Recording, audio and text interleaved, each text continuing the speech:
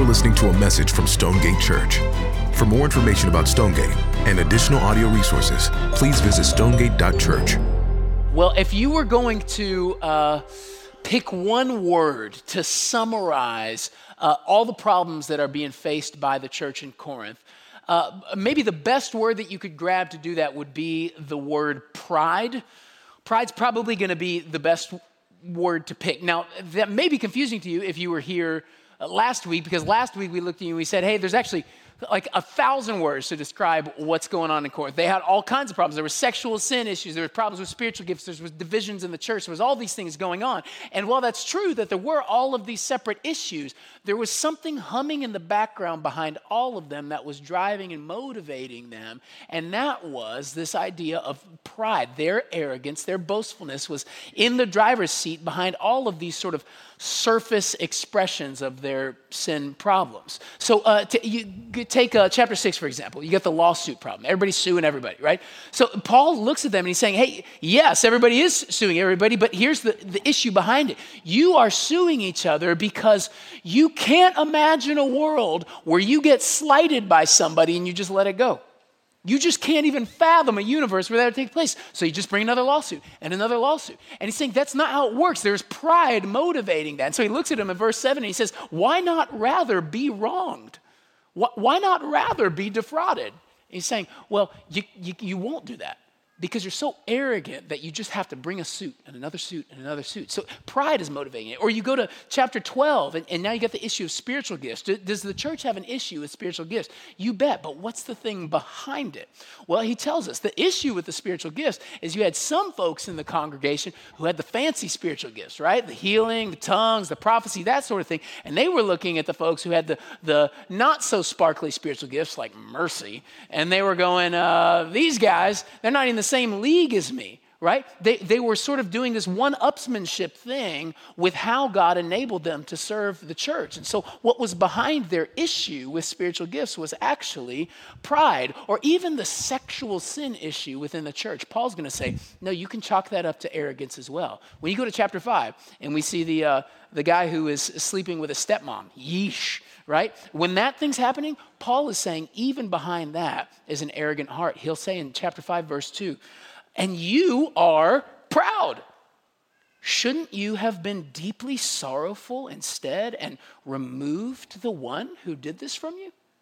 Right? He's saying you guys are so boastful of your freedom in Christ that you can't even correct folks in your congregation. And what's happening is because you're unwilling to do that, because of your pride, all of the sexual sin issue stuff is popping up within the flock, and it's not okay. But the thing behind it is pride. Right?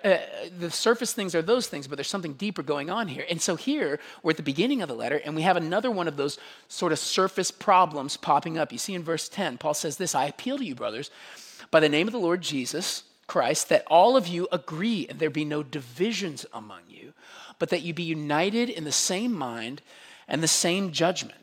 Right? So what's going on? There's divisions within the church. There's a lack of unity. There's disagreements happening between members of the congregation. And Paul is going to look at them and he's going to say, hey, this divisive thing going on within you guys is actually pride as well. In chapter 4, he's going to take this exact issue up again and he's going to call it arrogance in chapter 4. Right? And this too is motivated by pride. And so what Paul is doing at the start of this letter is he's going to speak not just really to this presenting problem, but really he's going to address all of the problems in this letter by correcting just one thing, by addressing just one thing. He's going to look at them and he's going to try to solve all of the surface expressions of their brokenness by addressing just one thing. If you'll understand just this one thing, it will change everything for you. It reminds me of City Slickers. You remember that movie from the early 90s? City Slickers, Billy Crystal and his guys, New York City guys, middle-aged guys, and their lives a mess. Just all the midlife crisis stuff, and their marriage is falling apart. One guy gets a secretary pregnant. Divorce is impending. It's just a total mess. And so they decide to gift each other with a 2-week trip where they do a cattle drive out in Montana, because why not? And so they go off for 2 weeks to do this. And while they're on this cattle drive, these New York City boys doing this, they meet this sort of roughneck guy named Curly, right? He's sort of the cowboy guy, just, John Wayne-ish.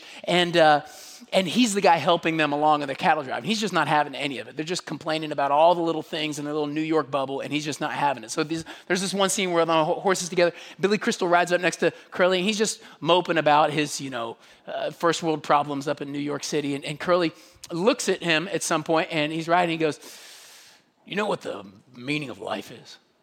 And he goes, "This." "Your finger?" "No, one thing. Just one thing. You figure that one thing out, everything else don't mean nothing." Now, the movie never tells us what the one thing actually is. So there is that. It doesn't really get there. But the Apostle Paul does get there for us.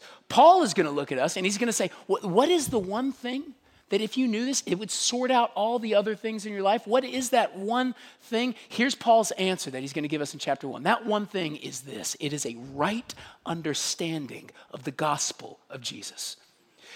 If you could just see how this gospel really works, how God set this thing up, if you could see that, like in the core of who you are, there will be no more room for pride in you, which is the thing and the source of all your other problems. If you could just sort this one thing out, it will sort out everything downstream.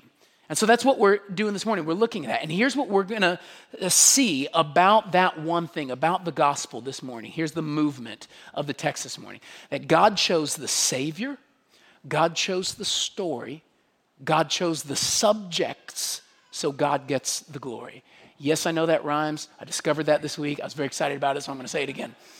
God chose the Savior, God chose the story, God chose the subjects, so God gets the glory. That's where we're going this morning.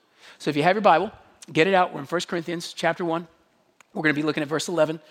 Thinking about God choosing the Savior. He says this, Paul says this to the church. "For it has been reported to me by Chloe's people that there is quarreling among you, my brothers. What I mean is that each one of you says, I follow Paul, or I follow Apollos, or I follow Cephas, or I follow Christ." Okay, what's going on here? Here is what's happening in the church in Corinth. The church in Corinth is having a preacher off. That's what's happening.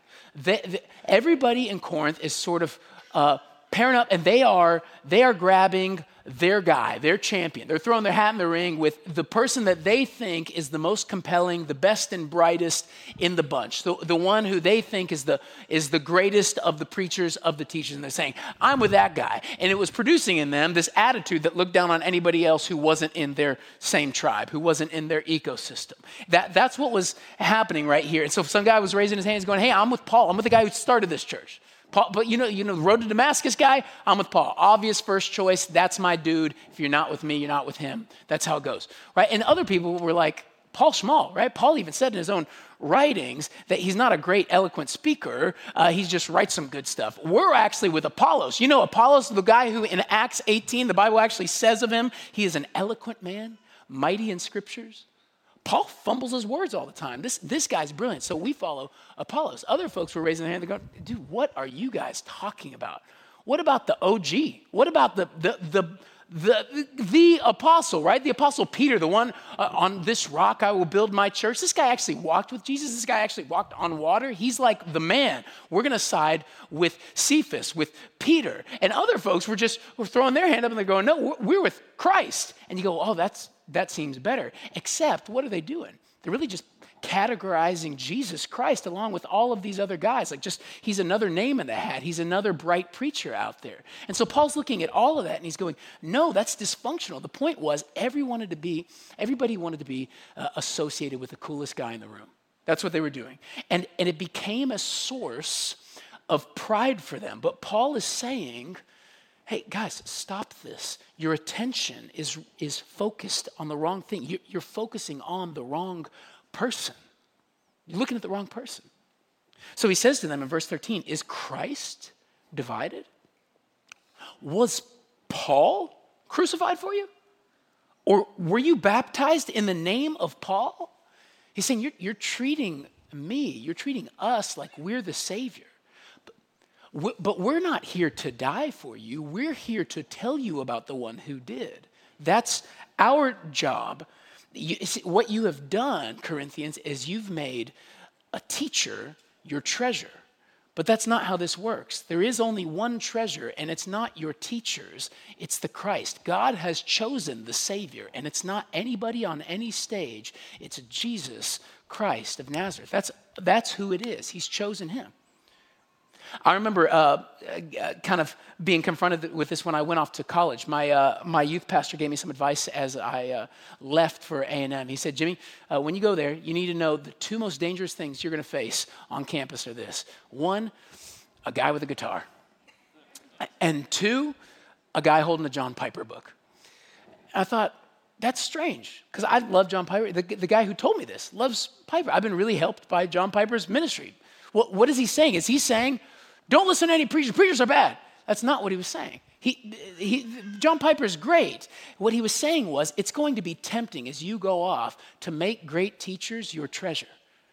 And when you do that, you will start looking down on anybody who's not in that tribe, who's not in that clique. And that's not okay. That's a source of pride for you. Don't do that, because the point of a good teacher is to always point you to the treasure, not to be your treasure. Do you see that?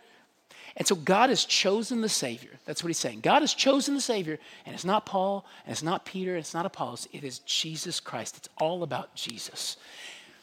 And can I just pause here and just exhort us real quick on this issue?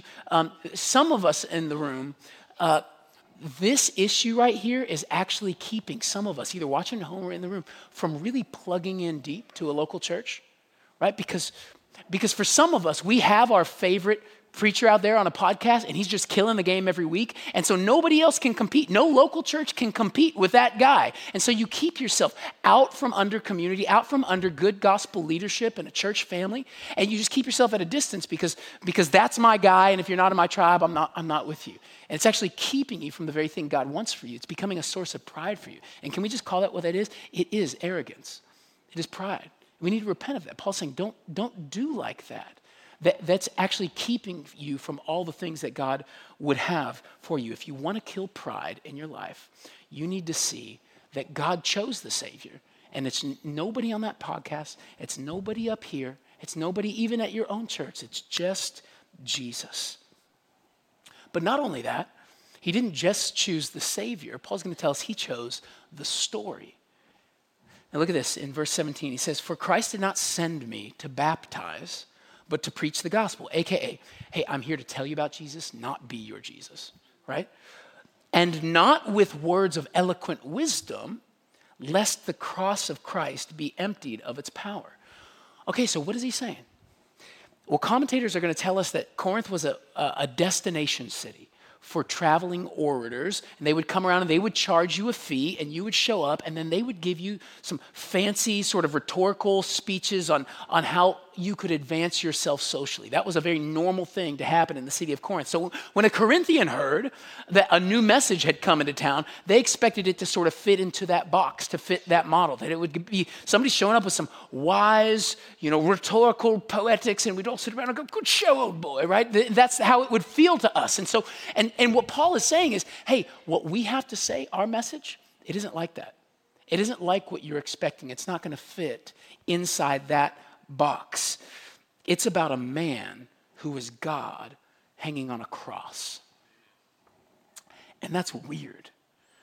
And it's bizarre. And it's not clever. And there's no cool argument or fancy wordplay that we're going to do with you, because if I gave you some great philosophic reasonings to get you on the team, if that's what you were hearing, at the end of it, you would end up praising human words instead of God's works, and God will not have that. He wants the news to be as crazy as it is. He wants it. He designed it that way. He chose this story. I mean, think about this. God has intentionally kept the message of Jesus ridiculous to the world. It's ridiculous. Does it feel ridiculous? It should feel ridiculous. That's what the text is saying. This is craziness. He says, for the word of the cross is folly to those who are perishing. It's folly to them. It's foolishness. In verse 22, he's going to say to the Jews, it's a stumbling block. That when they see it, they trip over it. They can't even get over it. When the Gentiles see it, it's folly to them. One translator said that it may be more appropriate to translate that word folly as madness. It's literally lunacy. It's insanity to have Jesus, God in the flesh, dead on the cross. It just doesn't make sense. Now, why is it folly? Why is it such madness? Well, I think it's this, because it looks like nothing human beings love. It looks like nothing we value. What do we value? Well, we value the same thing that the Corinthian church valued, right? We value strength and we value wisdom. We like that sort of thing. And then what is the gospel? The gospel has God dead on a cross. That doesn't look strong and doesn't look wise. That looks foolish and it looks weak. And it looks bizarre. And it's not something that we would have come up with. It feels so alien to us. You see that? The cross is just an alien notion. And let me just say this as we're going. This, to me, is actually one of the most compelling proofs of Christianity, is how foreign it is to human rationale and reason. It just doesn't accord. It is so backward from how humans calculate value. It's so backward from how we would see and set up the world. It feels so far from it originating in a human mind. All right, this is not how humans think. We would never make up something like that. Can you imagine? Just imagine, like human beings making up this story in order to compel people to come to faith. Imagine the board meeting, right, where they're sitting around. This guy hits the gavel. It's like, okay. Today on the docket, we're inventing a new religion.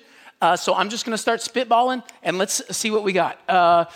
First idea, what if we had God come down in the flesh and live as a man to save the world? All right? Thoughts on that? Crickets? Okay, we're just going, guys. We're just going to find some stuff out.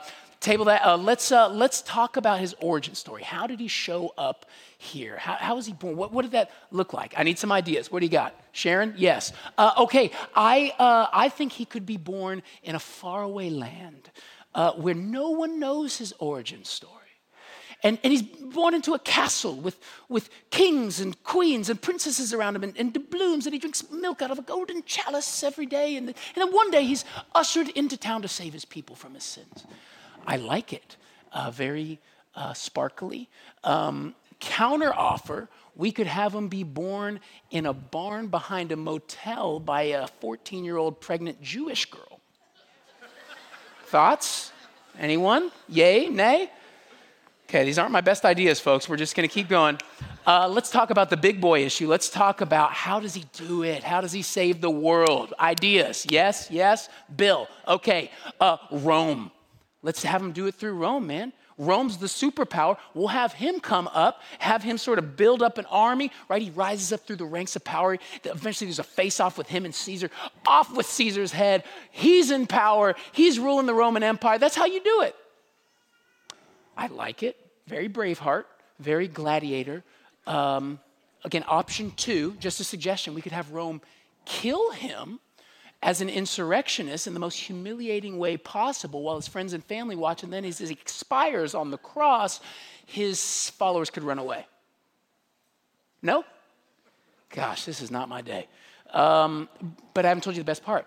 What if I told you at the end of it, he rose from the dead? Okay, now we're talking. And then he's installed in power? Not exactly. He rises from the dead, shows himself to a handful of people, mostly women, and then he's going to go up into the clouds, and then he's going to let the rest of the work be done by his fishermen followers. No one would come up with this. It's super weird. It's super unintuitive.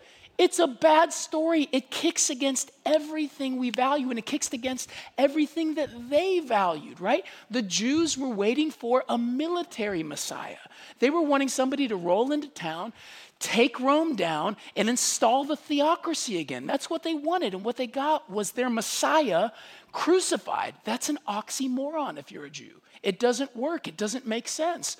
The Greeks had a similar issue. They had their Platonic philosophical way of thinking about the world had a huge separation between the transcendent God, the spiritual, and the material. So there was no way in their worldview where the transcendent, the spiritual, would interact with the material, much less the idea of God himself coming and suffering and dying. It just didn't make any sense. It didn't fit any of their schemas, none of their ways of thinking. It was absurd. It all just feels so wrong. And that's what makes it right. That's what makes it right. God chose a story that looks ridiculous to everyone in the world. But to those who are called, Paul says, to those who God opens their eyes to give them sight to see, to those who are called, both Jews and Greeks, Christ, the power of God and the wisdom of God. For the foolishness of God is wiser than men, and the weakness of God is stronger than men. The reason the story of Jesus unfolded the way it did is so that when you put your trust in Jesus, it will not be because you saw human strength or wisdom on display. It will not be that. It will be because you saw the strength and the wisdom of Almighty God on display. That upside down, counterintuitive wisdom. That's why you will come. God chose this story so that you wouldn't boast in man. That's why he chose it this way. And that's important to Paul. Now, here's the problem. You might hear that, and you might actually be down with all that. You might be on that team. You might go, yes, that is the message. I agree. It's super upside down, and that's the proof of this whole thing. It's Christ crucified. Isn't it crazy? And I'm so glad I saw it. I'm so glad I figured it out. Right? Just at every turn, us humans are just itching to get our way into the story. We just got to get us some praise somehow. And Paul knows this. So he's about to shut that thing down hard. Look what he does here. He tells us God didn't just choose the Savior so that you wouldn't boast in fancy preachers. And he didn't just choose the story so you wouldn't boast in fancy thinking. He chose the subjects, you, so you wouldn't boast in fancy you. Look at verse 26. He turns the focus on them. For consider your calling, brothers. Not many of you were wise according to worldly standards. Not many were powerful. Not many were of noble birth. That's quite the pick-me-up text right there, isn't it? Imagine reading that. You're like, what letter is this? He's going, hey, just in case you thought that message might be foolish, but I sure not, right? He's going, hey, man, look around, guys. You aren't exactly starting quarterbacks around here, right? It's a rough crowd. He looks at him and he goes, hey, not many of you were wise according to worldly standards. You guys, you know this about yourselves, right? You're not the sharpest knives in the place where they keep the knives, right? You're not, he says, not many of you are powerful, right? He's talking about having social capital. He's saying, you're not high up in the ranks, guys. You're not bringing much to the table. You don't have much to play with. You don't know the right people. You're not in places of leadership. You're not powerful people. Not many of you were of noble birth. I love this. That word noble birth is the word eugenes in the Greek. It's two words put together, eu, which means good, and genes, which is where we get our English word genes from. He looks at him and goes, you just don't have good genes. Bunch of mouth breathers out there, right? Now, of course, we know they didn't know about genetics. That's not exactly what they had in mind, but he did have this in mind. He was talking about rank, and he was talking about the nobility of your birth. And what he's saying is, hey, you didn't come from good stock. Your family tree is not pretty, y'all. And this was true. The Corinthian population started with folks kind of at the bottom of the social food chain. According to the historian Strabo, when Corinth was repopulated by Rome in AD 44, the way they repopulated it is they sent mostly their freedmen. So freed slaves released from their slavery to populate the city. And they did that in order to sort of slough them off to potentially get rid of some troublemakers. That's why they did it. So Rome repopulates Corinth with these freedmen. And so what you have is a whole city now that gets started with a bunch of poor folks with no education, no status, no like amazing family tree, no generational wealth, dropped in the middle of a city perfectly situated to better one's situation if you'd only get about it. And so the Corinthian church is getting about that work. They're starting to be on the come up, right? That's what they're working on. And Paul's saying, hey, slow down before you do that. Let's just be real for a second. None of y'all are fancy. It's just not. I just need you to remember where you came from. You're not an educated bunch. You're not a wise bunch. You're not a powerful bunch of people, but you are God's bunch. You are that. And he looks at him and he says, and there's a reason for that. There's a reason that you're not impressive and you belong to God. It's not a coincidence that happened. This is something God has chosen to do. Verse 27, but God chose what is foolish in the world to shame the wise. God chose what is weak in the world to shame the strong. God chose what is low and despised in the world, even the things that are not, to bring to nothing the things that are. Do you ever wonder why it is that the message of Jesus dying for sinners is just so easy for kids to get? Do you know 63% of conversions to Christianity take place between the ages of 4 and 14? Well, most people are getting saved, becoming Christians when they're kids. Why is that? Why is it? Their brains aren't even fully developed, right? Do you ever wonder why in developing nations, the gospel tends to explode among the poorest in the community? That when you take the gospel to a slum in India where the Dalits are, the untouchables are, all of a sudden the gospel just takes incredible root and spreads like wildfire. You ever wonder why it happens like that? Do you ever wonder why in the most educated sectors of our country, like the Northeast or in university campuses, Christian conversions and church planting is like almost non-existent? It almost just doesn't happen. It's just so dead there. Do you ever wonder why in almost all of the most advanced European nations in the world, all those beautiful cathedrals you see in all the pictures every Sunday are basically empty? Do you ever wonder why is it that way? Why is it like that?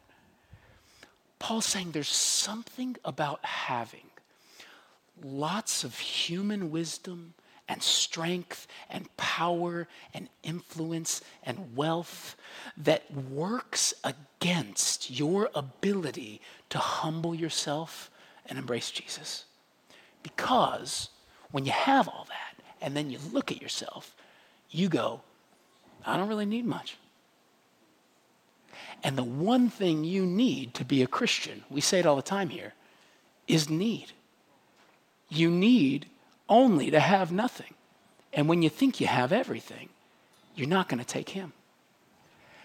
And what this text is saying is God designed it that way so that those with the smarts, those with the capacities, those who sort of rest on their intellectual laurels are put to shame when folks like us trust in Jesus.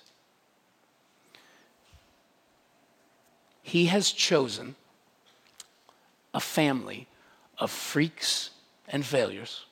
Just look around.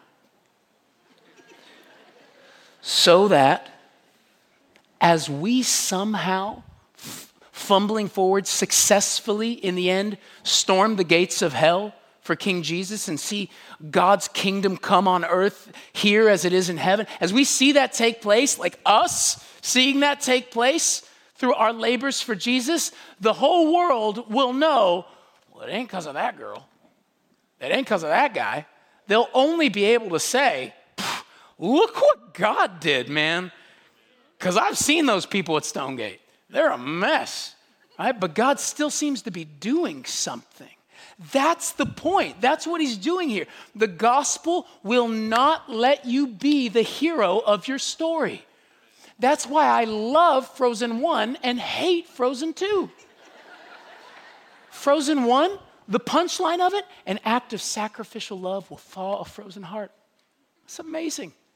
The punchline of Frozen 2, I'm my own hero, right? That's what Elsa sings in a little cave where there's all these videos of her just watching her. She starts singing a song to herself and she sings, you are the one you've been waiting for all of your life. She's singing to her. She's going, I realized what I've been missing. I've been needing a little bit more me. That's what I've been lacking in my life. Just some Elsa. Really, Disney? That's what you're going to give us? God designed your salvation to kill that way of thinking. You're not the one you've been waiting for all your life. Trust me. It's Jesus alone. You're not that fancy. You're not that impressive. Receive it. It's okay. It's what the Bible says. Now, I want to take a second to just help apply this and show you how this works in your life, because chances are everybody can get down with what I'm saying. Nobody's walking around going, I'm the hero, I'm so awesome. But nobody talks like that. But in the ways we act, we can demonstrate that somewhere deep down we think we're entitled. We think God owes us. We think people owe us. Let me give you some examples. If you're super easily offended, you might just not be seeing yourself right. If just everything gets under your skin, if you can't just let anything go by you without going, hey, that's not right. Hey, don't say that about it. Hey, stop it. That's not how it should be. That's a sign that you think too much of you. That's what that is telling you. I think I'm owed something. And for you to disgrace me in that way, that's offensive. But if you realize I'm kind of at the bottom of the barrel, y'all, then anything anybody says about you, you're like, yeah, it's kind of true. I don't know, right? I'm not as easily offendable if I can get down with this. God chose what is weak. God chose what is clumsy. God chose what is foolish. How about this? If you just are unable to apologize, you just can't own anything. You just can't look at another person and go, dude, I am sorry. I wronged you, and I repent. You know what that means? It means you still think you have a reputation to protect. It means if I say this, if I admit this, gosh, that's going to damage this thing I got going, this image of me I got going. I have to concede that I'm not this high thing that I am, and I know I'm this high thing I am. But what the text is saying is, you're not. Just settle that today. God chose what is weak in the world, foolish in the world, to shame the wise. So you don't have to keep up appearances because you got nothing to appear, right? You can own your failures because the gospel has already said that about you. You're not the impressive one in the story, y'all. Jesus is the impressive one. So yeah, I'm sorry. That is exactly like how I would act apart from the grace of God. And I'm sorry for that. If not for the grace of God, that's how I always am. Would you forgive me? That's how a Christian talks. That's how a Christian acts. Now, on the other side of things, this isn't meant to just beat you down. This can actually be a huge encouragement to you. Because some of you rolled into church today and you're not feeling very shiny. You're looking at your history. You're looking at your life right now and you go, man, I'm a mess. And actually, it makes me feel a little weird to even run with Christians sometimes because they look so polished and I'm just not that way. It's not, you kind of wish that you had a little bit more clout to bring to the table with God, right? A little bit more to show off to him. And what this text is telling you, what God is telling you this morning is don't despise your story. God chose you so he could do something beautiful with you. He wants to do something beautiful with you so that when he does something beautiful with you, you will not boast in you. That's why he chose you. So you sell this today. God chose me, and I might not be impressive, but that's okay. That's okay because God is doing something good in my life, and it's making him look great. God chose the Savior. God chose the story. God chose the subjects. So what? So God gets the glory. Look at verse 30. And because of him, God, you are in Christ Jesus, who became to us wisdom from God, righteousness and sanctification and redemption, so that as it is written, let the one who boasts, boast in the Lord. What is that one thing? What's the one thing that if you could just sort this out, everything downstream in your life would get sorted out too? What is that one thing that Paul's giving us to see and correct our vision about? It's this. He wants us to learn to boast only in the Lord. That there's no point in the gospel story where I get to point at me. I always only point at him. That's the one thing. That I don't point at my teachers and rally around them and go, they're my Savior. There's one Savior. It's Jesus. I point at him. That I'm not boasting in human reason or wisdom or some clever story. It's not about that. It is about this crazy news that God would humble himself to die for sinners. I point to that. It changed me. It's God who did it. It's not human wisdom. It's crazy until he opens your eyes. Now, I'm not even pointing to me at the end of the day like, man, I was just smarter than my neighbor. I figured it out. I don't know what to tell you, right? He's saying, no, it's not even like that. God chose you. God grabbed you, and you weren't a specimen. I'm with you, Lord, because you did it. I point to you and you only. You are the Lord. I am not. You are the Savior. I am not. It's your story. It's not my story. I'm your subject. I did not get on your team by my brilliance. When you live like that, pride goes away. Pride dies at the foot of the cross. You can't boast in you. You can't have a spirit of one-upsmanship when you know that there's nothing impressive about you. It's only the work of the Lord in your life. You can't brag like that. You're not going to go around suing everybody and doing like you're not going to live like that. You're not going to have thin skin anymore. You're going to be a whole happy person because you've settled the issue. It's all God, not me. It'll change your life.